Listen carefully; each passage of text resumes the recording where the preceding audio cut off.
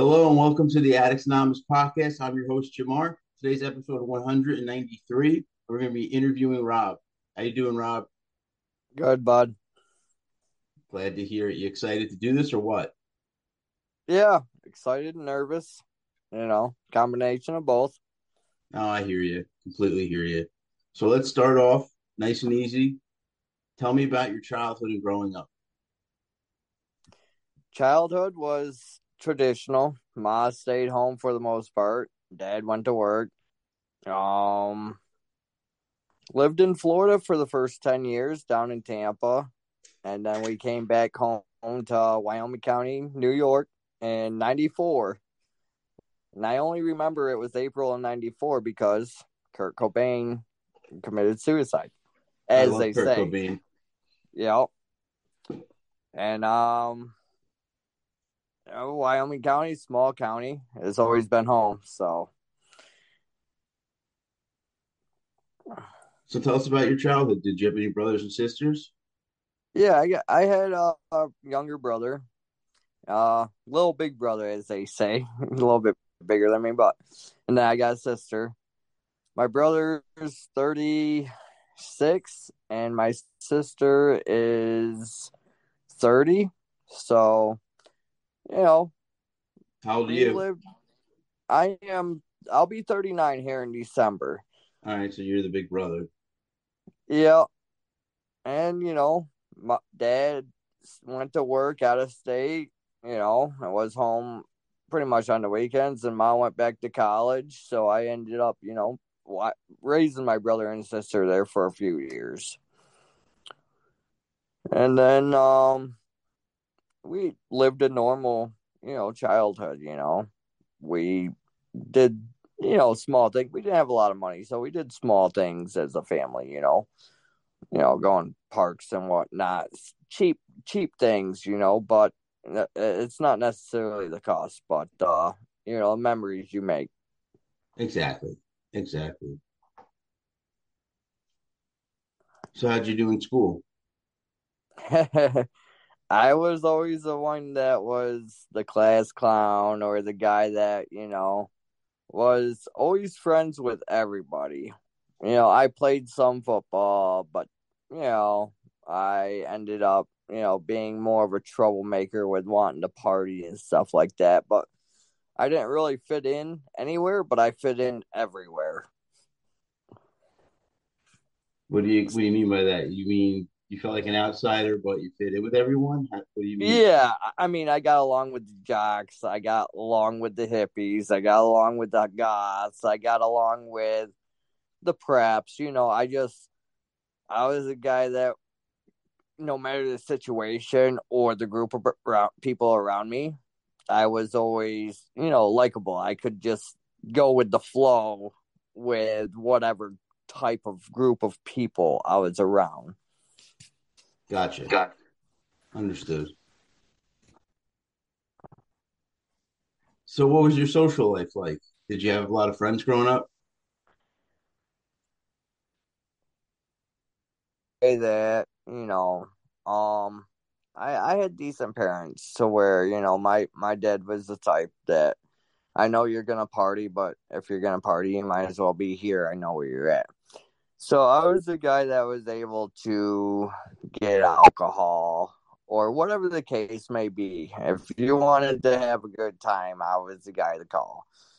So I was always the guy at all the parties. You know how it is in high school and stuff like that. You know, whatever time you're trying to have, I was the guy for it.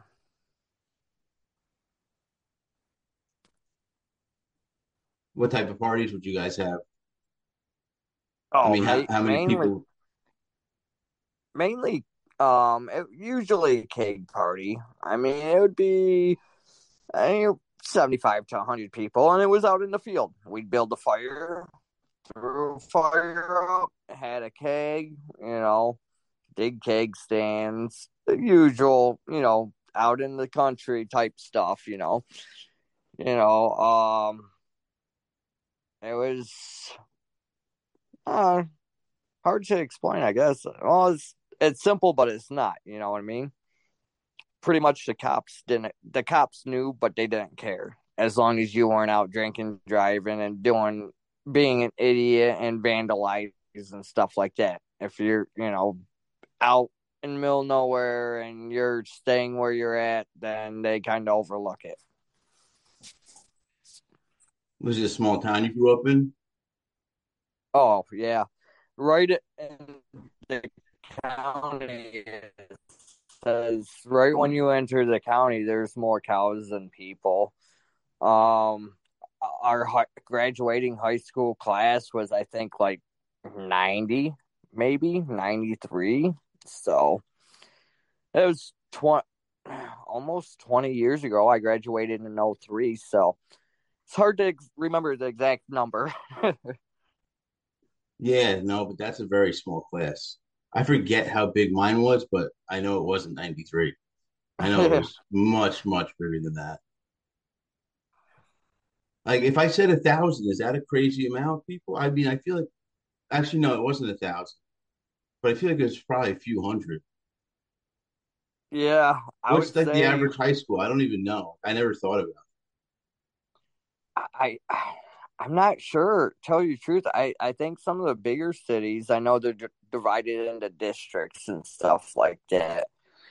And I want to say there's some classes that get up to 700 or 800 people in a class. it. Yeah, we were big. I know that. I would be lost. My anxiety would set in. Oh, I didn't realize it at the time, but that was when I started having anxiety issues. Um, when I was in high school. I was a fucking animal. I would start fights when they want to. I would just get so like I would get an explosion of like adrenaline from my anxiety. You know what I mean? I was like walking on eggshells all day. I felt like for myself. I was like Yeah, nervous about myself. yeah, yeah. Uh, I didn't really. My anxiety didn't really kick in until after prison. you said after prison. Yeah, How old were you when you first went to prison? I was turning 23 and I got out. I was getting ready to turn 32. I went in August 1st of 2008 and got out June 6th of 2015. Well, I did 7 year bid. Yep. Yep. But real quick before we get to that, let's just step back a little bit. Did you graduate high school? Yes. I was fortunate. Okay. Teachers like me, so they kind of helped me out with some of my final averages. I got lucky too. We got something in common. I got lucky too. I remember a quick story. I had a coach, Mr. Gillick, and he was my history teacher, but he was my football coach also. And comes and grabs me at the end of the year, and he's like, "You failed." He goes, "I'm supposed to fail you." He goes, "But I'm not going to." He goes, "Because I don't want to see your ass here next year because I can't stand it." So he gave me a D, and I got That's really lucky yeah, yeah. because I Looking was out I was for a you. crazy kid. Like I was the class clown, but I was also crazy. Like if you said anything stupid, I would want to fight right away. Yeah, I didn't really get into too many fights. I got into two fights when I was in school. And because I'm a shorter stature guy. I mean, I'm 5'4", 140 pounds. So I got the small man complex. So I didn't really get into too much fights, but pay it no mind as well. Yeah, I mean, it's so funny because now I'm so anti-violence and fighting. I would laugh if I would have met my younger self. He'd be laughing at me. Like, dude, get out of here. You're a joke. Right, right. Yeah, I was a little punk. I think if I met myself, I'd smack the shit out of myself. Yeah, what are you Like, thinking? come here, you little punk. Who you fucking Yeah, think you are? yeah, exactly. But anyway, back to you. So graduate high school. What do you do once you graduate high school? What was your like life plan? Because most people do something. They either go to work, they go to college, they maybe sit on their asses and do absolutely nothing. Well, I didn't. Well, see, I went to college, but I had fallen into addiction when I was 15. I went from smoking weed every day when I was 12, but So I that had a was very, your first time you ever smoked weed. How old were you? 12? yeah, I had a very traumatic experience, which I've only talked to my counselor and soon to be ex wife about. But I smoked weed for about 3 years, and the second drug I tried was crack. I started smoking crack when I was 15, To and forget about this, and you were doing it to forget about your traumatic event. it was my escape. At the time, I didn't realize it, but looking back, it's was the only thing it started off on the weekends, and then it went to 3 days a week, and then every day a week. I mean, um, and that was all the way up until I went to prison. I mean, when I got out of high school, I went to college, and it was a NASCAR Technical Institute. So they did drug tests. Of course, I failed the drug test, and they wanted me to take classes. They wanted 6 weeks of classes. Each class cost $50. I'm in college. I couldn't afford that, so I blew it off. I ended up getting kicked out of college, and then I went to work doing construction with my old man for a couple months, and then I went into the Marine Corps. I went into the Marine Corps, graduated boot camp. Boot camp leave, you get a week off to come home. I came home, and one of my childhood friends threw some weed in my lap. I said, I can't do that. I'll fail the drug test when I get back, because he owed me some money. So he took the weed back, and he came back, and this was actually the first time I actually did coke. Until then I always smoked it. Um I did, he brought me back what he owed me, I should say. And did coke that night. And when I went back to what it's called MCT training at Camp Geiger, which is your combat training. Um, I had failed the drug test with 0.008 milligrams of cocaine in my system still. And I was put on probation for 17 months. Camp Geiger is a non alcoholic base, and I could have gone through with being on the right and narrow, but 5 minutes away was the liquor store, and I was the only one that had the gall to go to the liquor store. And I went to the liquor store and was getting bottles of liquor for other Marines that was either on medical hold, or in my situation that had gotten in trouble and was a holding on them. So I would go get the liquor and sell it to them for twice the price. I ended up acting like a fool, and they you know brought me in for a breathalyzer test, and I failed it, and they gave me a warning, but I didn't really care at that time because I was too far involved with dealing with personal demons. I kept drinking. They caught me again, and I got lucky. They gave me an honor, uh, a general discharge, other than honorable. So it wasn't a dishonorable discharge. I'm considered a veteran, but I do not hold that. I don't consider myself a veteran because I had my great grandfather that was on Pearl Harbor that was bombed and survived. I've had numerous uncles in Vietnam. I got uncle that was in the Gulf Coast, and or the Gulf War. And it's just I don't. Yeah, I did boot camp. I did um training, the field training, the combat training as far as MCT goes. But I'm not the type of guy to, just because I technically qualify as a veteran, I don't consider myself as a veteran because I don't see me having enough time in.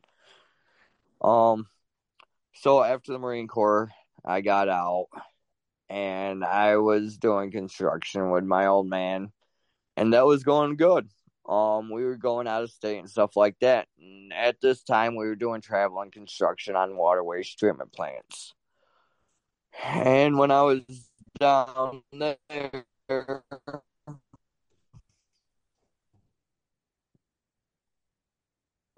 of course, when you're involved in different addictions, whether it's alcohol, drugs, your choice of drug, you always attract that company. For some reason you stick out like a sore thumb and those type of people attract you. And can crack and stuff like that. And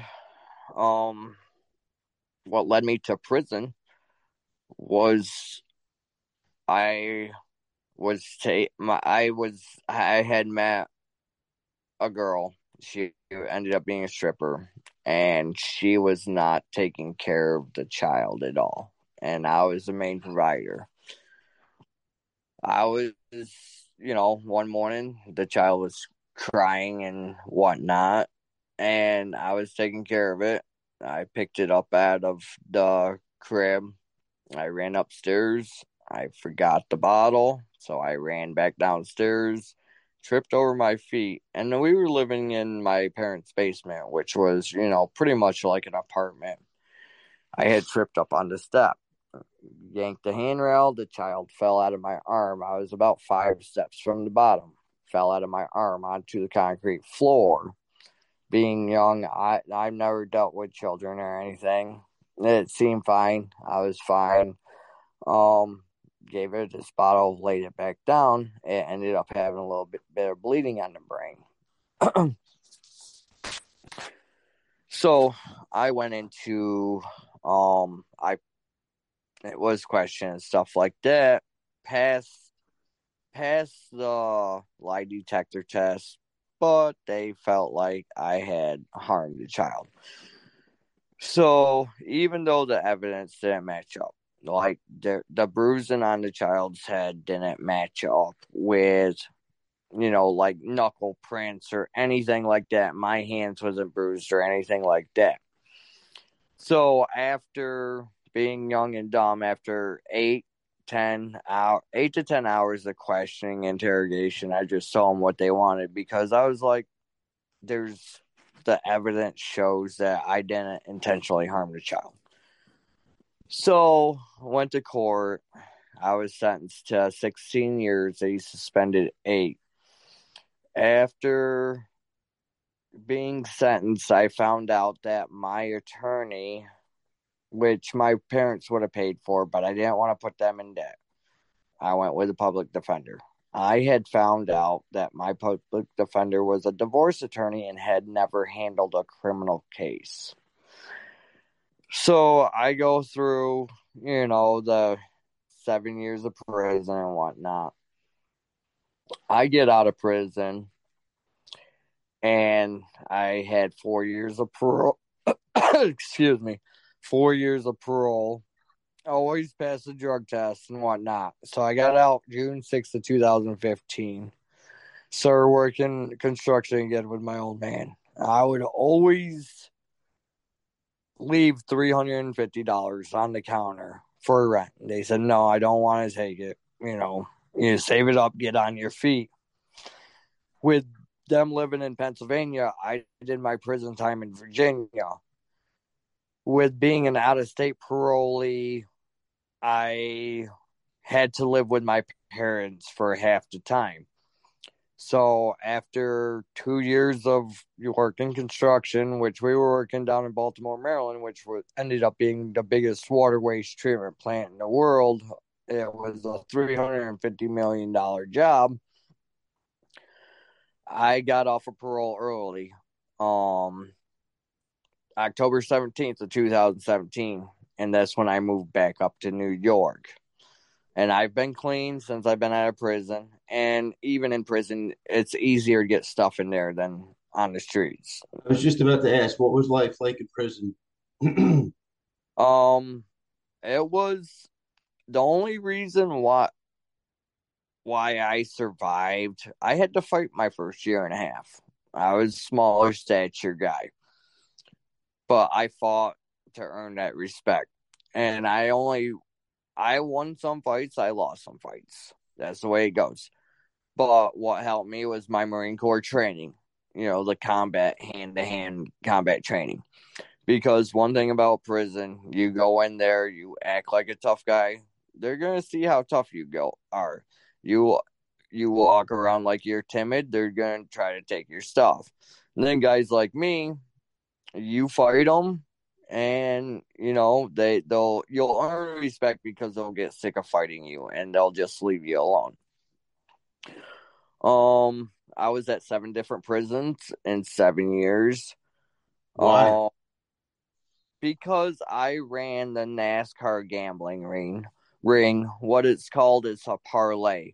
You got 10 picks, each driver matched up against each other, and you pick out 4 drivers. Well, it's called 4 for 10, 5 for 20, or 6 for 100, which you got to get all your picks right. Say at the time I was in prison, I would have it.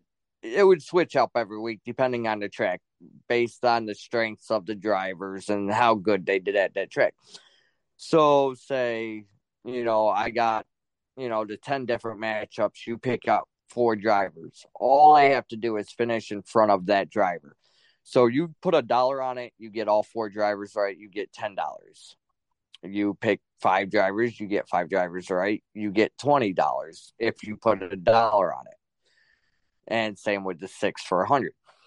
Now, if you do, the 4 drivers and you put $5 on it, you win $50.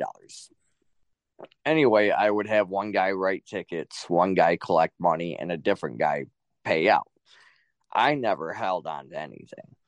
And, they knew I was running the gambling parlay, but I was always clean. They couldn't catch me with it. So they would transfer me to a different prison. Eventually, the last prison I was at, my cellmate did tattoos and stuff like that, and he had his ink that he had made up. He had his tattoo gun and all that, but it was called a common area, and he admitted, he says, "Oh, that's myself," And, I used to work out, hit the weights and stuff like that. So I had a couple cut off t-shirts. So they hit me when they did the shake, because the one day after count, they locked our cell down. They let everybody else out, but they were going after me. So they kept us locked down. They came down to what they'd call a shakedown and go through your stuff. I had a couple cut off shirts, for working out and stuff. So they got me for destruction of personal property, tattoo paraphernalia, because, my cellie claimed it was his, but since it was in a common area, they can charge whoever they want. So I picked up 2 charges off of that, and I had to go to a segregated living unit. It wasn't necessarily the hole where you're locked down, but you go to a pod that, they don't cut the TV on, the power to your cells until 8 a.m. You only get one hour out in the morning and then 1 hour in the evening. They bring your food to you and everything, and they cut the power out at 8 o'clock. So it's pretty much locked down for 22 hours. So I lost some good time after that. During that deal, I was supposed to get out in beginning of April of 2015. But yeah, they got me on pretty much his charges. They never caught me with that, and and it's all about respect. That's all it comes down to. You know,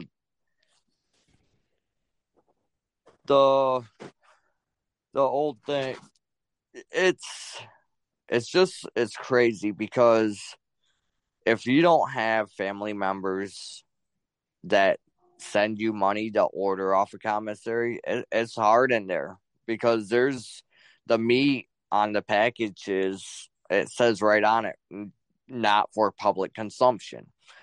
And that's for mental institutes and prisons. And the food is garbage. So they kind of create that environment. And a lot of people say, oh, it's got to be easy. You get three hots and a cot, and it's not that simple. I've had guys literally come up to me and say, I'm not gay, it's just my hustle, meaning they'll suck dick for a cup of coffee.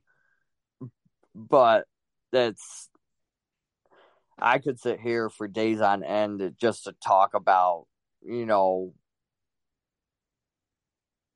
the mentality of not just prison life, but the environment that the system creates in itself. Give us your thoughts on that a little bit.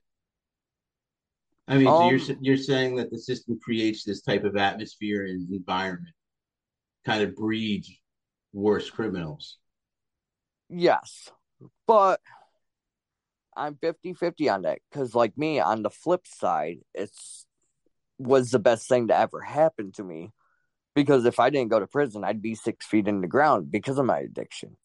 It's all about the person's mindset and figuring out what they want to do with life. Did you ever use in prison? No. I drank once or twice on homemade wine, which, is not having anything in your body. A peanut butter jar full of homemade wine will get you trashed, and it's $5, barter system.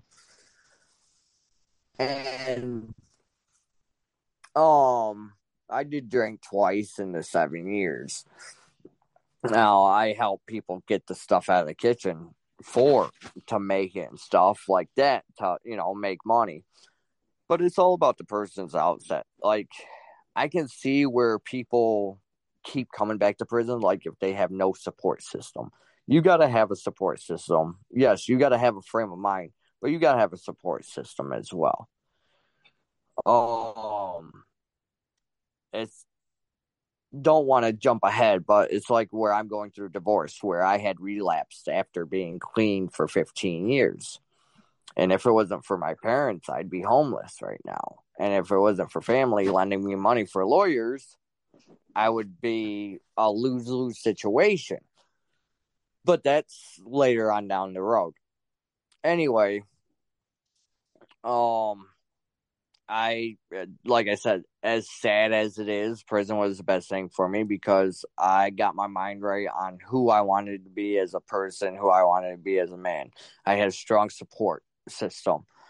If you don't have that, there's very little things that the government will do to help you out to get on your feet, because at every roadblock there's a pothole. Like they almost set you up to fail, and it's so hard to get away from what all because all you know is how you have survived. That's the only thing you know to keep living, to keep getting food on the table, whether it's slinging dope or stealing or whatever the case is. However you feed yourself or your family, you're kind of forced into that in certain situations because the court systems and everything is so difficult.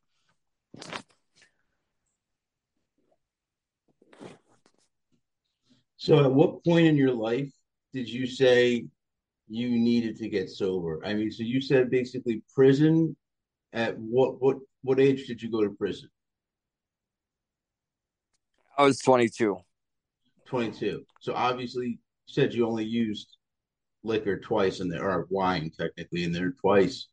So you were sober for those 7 years. Yes. How long did your sobriety continue after that? Until last year. Last summer I used one time, but it was really last October when I got back into it bad.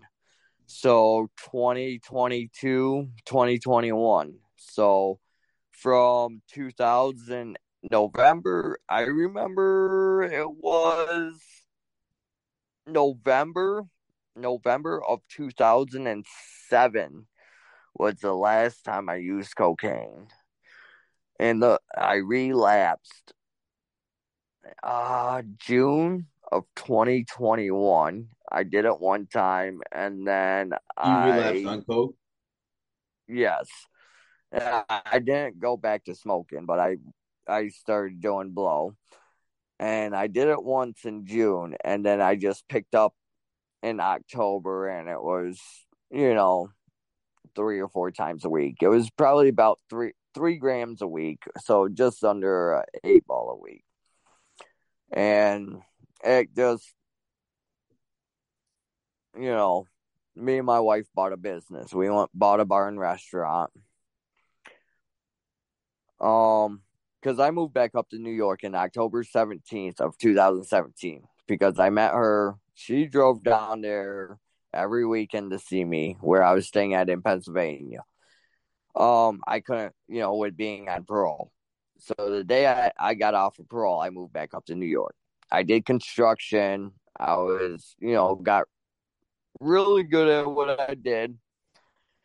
And then, just get my foot in the door doing construction. I said, hey, I'll start out $14 an hour. I don't care what you pay or whatever. So I was with the company for 2021. So from October 2017 until December 2020, I went from $14 an hour to working nothing but state and federal jobs making rate pay, which for a heavy equipment operator, it was $65 an hour. I only seen 31 of it because the 34 went into annuity and 401k and stuff because it was a non-union company. So we got our house paid off and everything. And she worked at the, small town bar and restaurant off and on for 10, 15 years. She knew the previous owner. So with everything being paid off, we got ourselves in a good situation to buy the bar and restaurant. We pretty much started off with 0 customers. It was rundown. It was a little bar, no place. It was rundown. She's an amazing cook, and I never was the type to be a people person, but I figured out that I was really good at it. I was a bartender, and I was a jokester, and you come into a restaurant bar, you want to leave the real world outside, whatever your stressors are, your issues. So I was able to make people joke and laugh. So the combination of her great cooking, which we revamped the menu because it used to do pretty much what I call bar food, finger food, appetizers type deal. And my humor and good nature and being down to earth, we went from 0 customers to our first year, we did $500,000 in sales. That's amazing. But I was there all the time, renovating it, working on the bar and restaurant. It was rundown. It was not for the faint of heart. And we made it respectable. But there's some nights where on a random Wednesday night, I want to get home until 3:30 in the morning. And that's because, we got to stop liquor sales at 2 a.m. By the time I got them out the door and cleaned the whole building, get home at 3:30 in the morning. I get up sometimes before 7 a.m., go back down there and start working on the building. And I fell into everybody like me. So they're like, buy you a shot, I'll buy you a drink. Now, I never drank liquor before because alcoholism ran into my family. When I did construction, I would have a couple beers here and there. That's probably a 6-pack a month, a couple beers on the weekend or family cookout. I'd have a few beers. I never drank liquor. So once we owned a bar, being on the run, because I could take care of a full bar and a couple tables out in the dining room. So I was always ripping and running, back and forth a million miles an hour. So it was easier just to do a shot or drink a liquor. And, I got to a point where I was drinking every day, and that led to, falling back into cocaine use. And the cocaine use was pretty much just to keep me going at first. And I thought I could control it and thought I could, I'll only use just when I'm feeling tired or when I need a pick me up. And I lied to myself, just like any addict. They would, just flat out lie to yourselves. As being a recovering addict, you just lie down, plain and simple. You think you can control it, and you really can't. So that's what got me back into using cocaine. And the liquor, I didn't really see it until I took a step back. And that step back was I tried to fight it. My wife took me to my parents' house, but the bartenders couldn't get drinks in. They couldn't ring up all the drinks. We were losing money. So 3 or 4 days, she would come and get me and bring me home and put me into the same situation. And being an addict, I just couldn't be in that situation without drinking, or being around the people. Um, August 15th of this year, I'll forever remember the day, because I was talking to a couple of our workers, and they wasn't really understanding, because if you haven't dealt with addiction, no one understands. I was struggling. I told them it was a little bit slow that afternoon, and I said, I gotta go home. I gotta mow the grass. I cannot be here. Because this whole time doing blow, I hated it. I did not want to do it. But the physical reaction, I needed it, where I had gotten into too deep. You mean you were physically dependent? Yes. Okay. And every time I did it, I hated myself for it, because I would mentally tell myself, I don't want it. I don't need it. I don't want it. But my body wouldn't allow me to say no.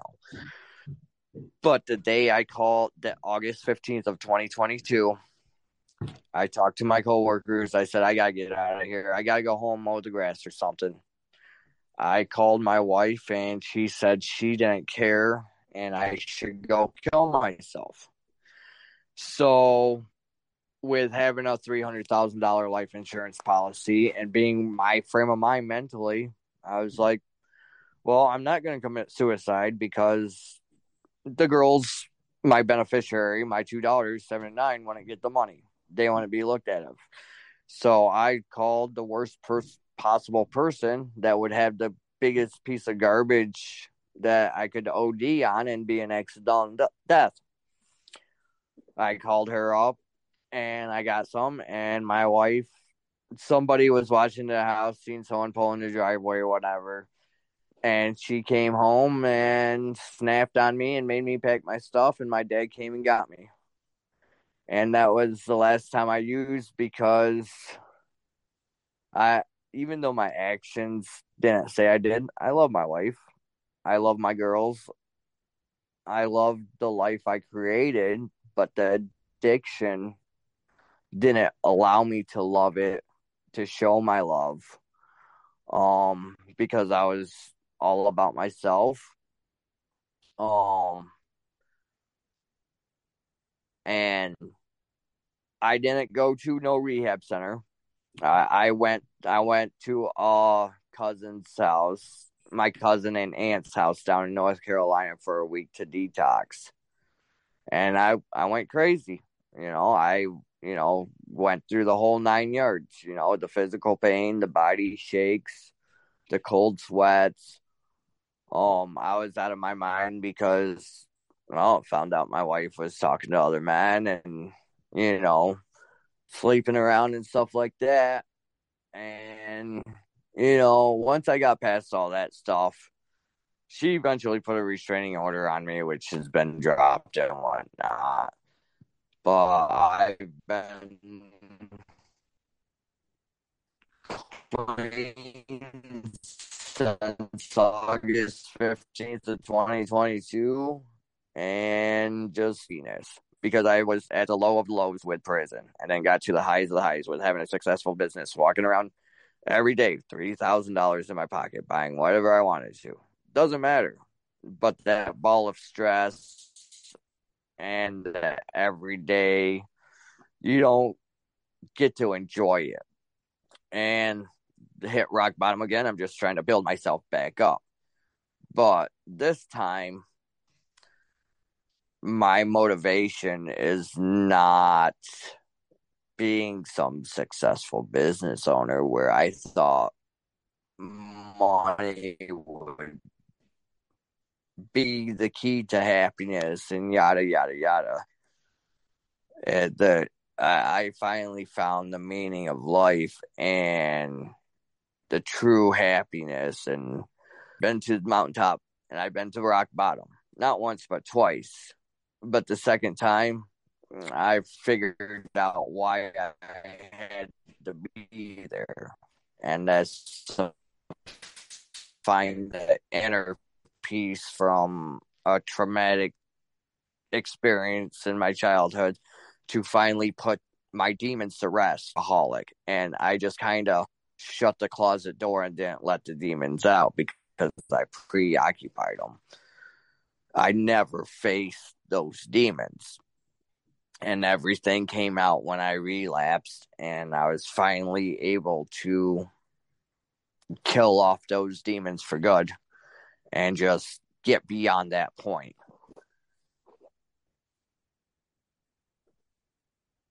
I got what you're saying.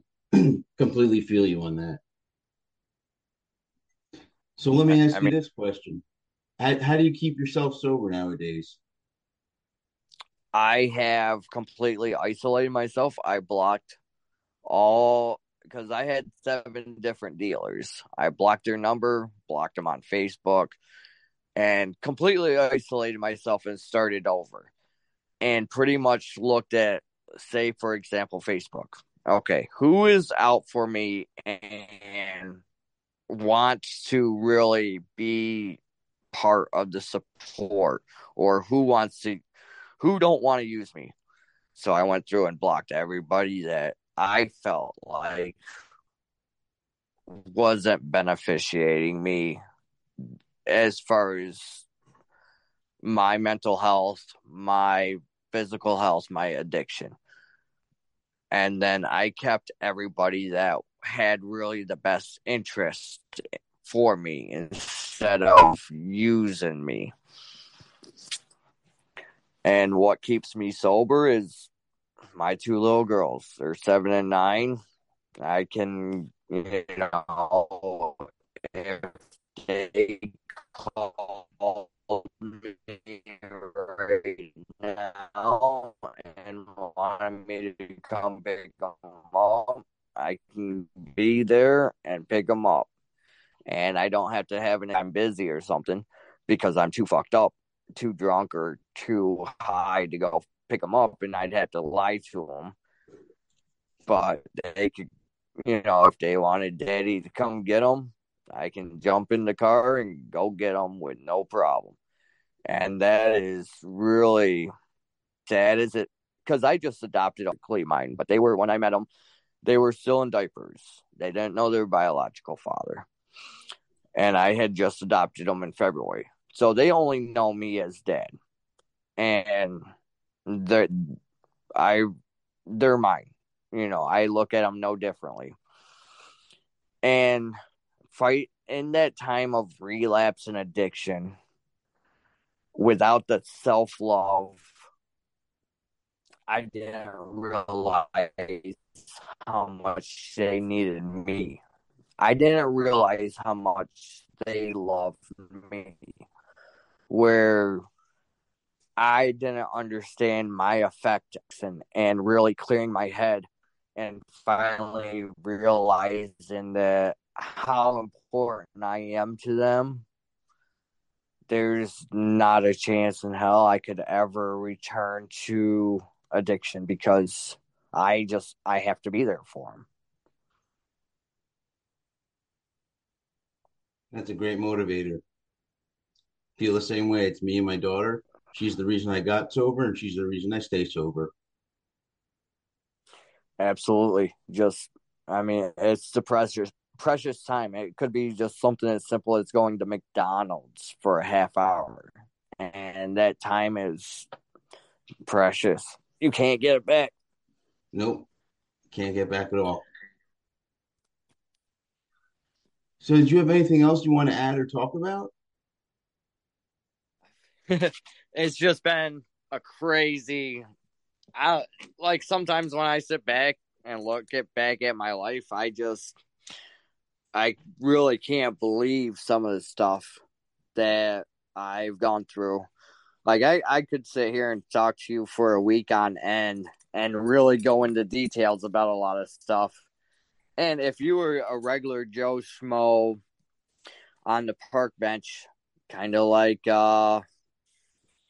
Forrest Gump, you'd think I'd be telling a lie. You would think I'd have some amazing story that I had nothing but time to make up. And because if somebody told me my life story, my reaction, I would probably laugh at them. You know, it's really it's unbelievable at times. You know, I mean, everybody's got a story, and everybody's story is just as valuable as mine. Don't think I think I'm better than anybody else, by no means. It's just it seems like a fairy tale, but stuck in a nightmare.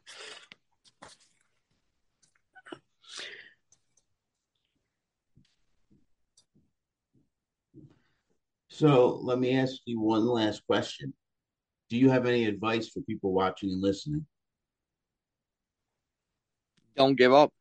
There's always, as long as you got hope, you cannot have a negative mindset and expect to have positive outcomes. No matter what little goal it is, whether it is just getting up with just having a goal of a positive mindset, means the world. You cannot expect to fall back into addiction or relapse if you continue to walk down the same sidewalk. You got to get across that street and see the brighter side of things.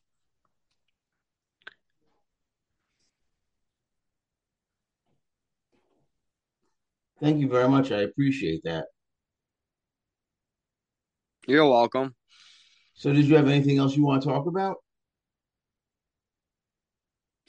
I think I'm pretty good for right now. I mean, All right. maybe once I get my more of a thought process, maybe put a pen to paper and have a little bit more organization. Yeah, I'd love to come chat again. All right. Maybe we'll figure something out. I've done part twos before with people, so we can talk after the show.